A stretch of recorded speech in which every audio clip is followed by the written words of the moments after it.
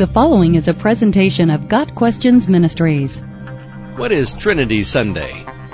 Trinity Sunday is the first Sunday after Pentecost to honor the Holy Trinity, the Father, Son, and Holy Spirit. Although the word Trinity does not appear in Scripture, it is taught in Matthew 28 verses 18 through 20 and 2 Corinthians 13 verse 14 and many other biblical passages. The concept of the Trinity can never be completely understood or rationalized, but it is clearly taught in Scripture. Understanding of all scriptural doctrine is by faith, which comes through the work of the Holy Spirit. Therefore, it is appropriate that this mystery is celebrated the first Sunday after Pentecost, where the outpouring of the Holy Spirit first occurred.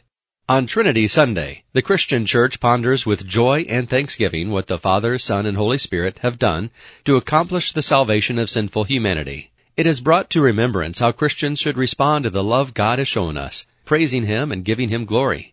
We remember the Father as our Creator, the Son as our Savior, and the Holy Spirit as our Comforter. Scriptural readings for the Trinity Sunday ceremony may include Psalm 8, beginning and ending with, O Lord, our Lord, how majestic is your name in all the earth. 2 Corinthians 13 verses 11 through 13 appeals to believers to aim for perfection and live in peace, ending with the prayer that the grace of Christ Jesus, the love of God, and the fellowship of the Holy Spirit be with all, including again the commission Jesus left for believers in Matthew 28 verses 16 through 20. Today, Trinity Sunday is to explain, to the best of man's ability, the clues written in Scripture to guide us to a fuller understanding of our triune God. The Father is God from the beginning, John 1 verse 1. Jesus revealed Himself as equal to the Father in John 10 verse 30. I and the Father are one.